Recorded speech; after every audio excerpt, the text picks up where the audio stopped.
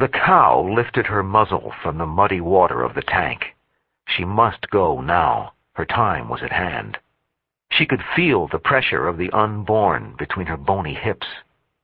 With the springless, clicking tread of an old cow, she moved out towards the rolling hills to find a secluded spot for the delivery. It was late July, and the sun seared in at her about an hour high. The moistureless dust turned golden under her tired hoofs as the sun poured soundless beams at each minute particle of the disturbed earth. The calf was late, very late, but this being her 8th and last,